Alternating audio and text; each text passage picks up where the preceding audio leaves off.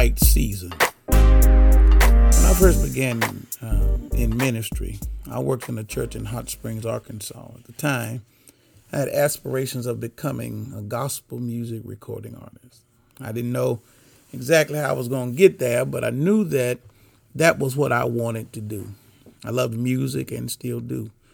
I would write songs and hope someone would see enough in me to give me an opportunity to do what God had placed in my heart. I'd send my music off to publishers, record producers, artists, and practically anyone who would listen. In my mind, I had turned over every stone trying to get to my dream. And like most people, I became disgruntled and frustrated when it didn't happen.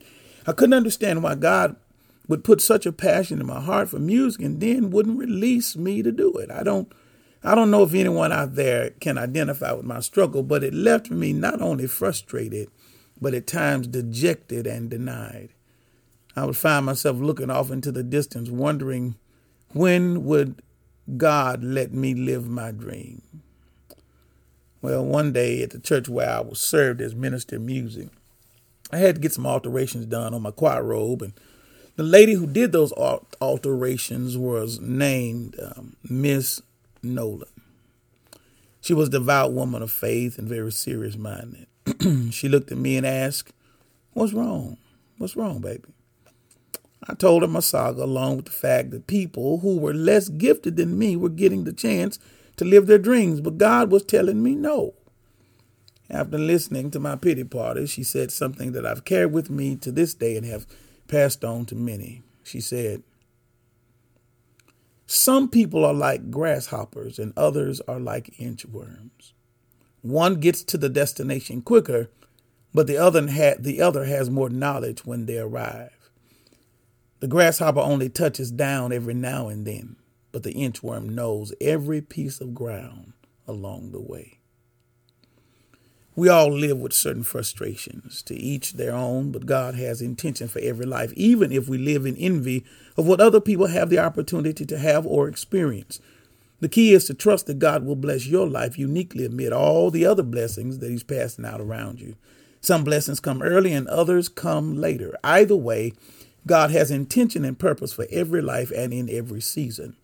There's a parable in Matthew chapter 20 about a landowner who hires people at various times during the day to work for the same wage. He hires some early in the morning, mid-morning, about lunchtime, around 3 in the afternoon, and then at the latest hour of the day, just before work is about to cease. His hiring practices caused him to have some disgruntled employees. Their argument had validity. They contended that since they started working early in the day, they should get paid more than those who started later in the day, and rightfully so. They had done more work. But the landowner also had a point. He says, "Friend, I am doing you no wrong. Did you not agree with me for a denarius? Take what is yours and go your way. I wish to give to this last man the same as to you. Is it not lawful for me to do what I wish with my own things, or is your eye evil because I am good?" Ouch. What a comeback. The landowner says, "This is my money, and I will do with it as I please. If I have robbed or defrauded you, then you would have a point, but I didn't. You received what I promised." Here's a revelation in the text. God has promised blessing to every life. Some get it early and others get it later. But the power of the parable rests in the fact that God will keep his word. Sometimes as we look at another person's journey, we stand in envy.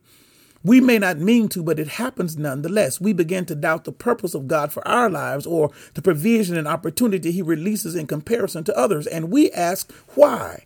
But the question is not why, but when. Every season has a birth date.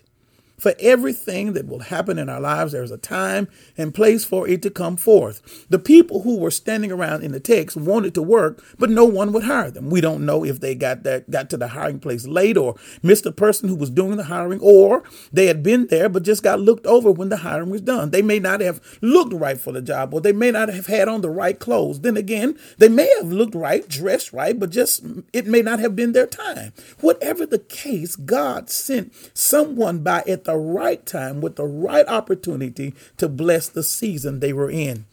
And the opportunity was so incredible that they got the same pay as the others, but only worked a few hours.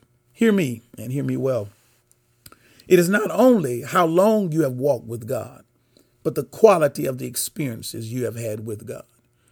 What the early workers failed to realize was that by working the whole day for the landowner, they gained more experience, which is an invaluable commodity when going to your next opportunity. But the reason why they complained was exactly as the landowner said. Their eye was evil because he was good. God is not fair.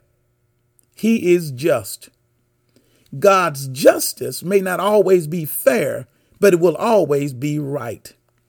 So rest in the comfort of a God who will bless with justice when the time is right, and know that he will not withhold any good thing from his children. The blessing of the parable is that everybody looking to be hired got an opportunity to work. And while I may not have become a recognizable recording artist, I have been many things to many people in different seasons of my life, all of which have been a blessing to me, and I hope a blessing and strength to others. Little becomes much as we place it in the Master's hands. I'm Dr. Alvin Summers, pastor of East Campus of First Baptist Church, Indian Trail, Marshville, North Carolina, and you've been listening to Soul Food.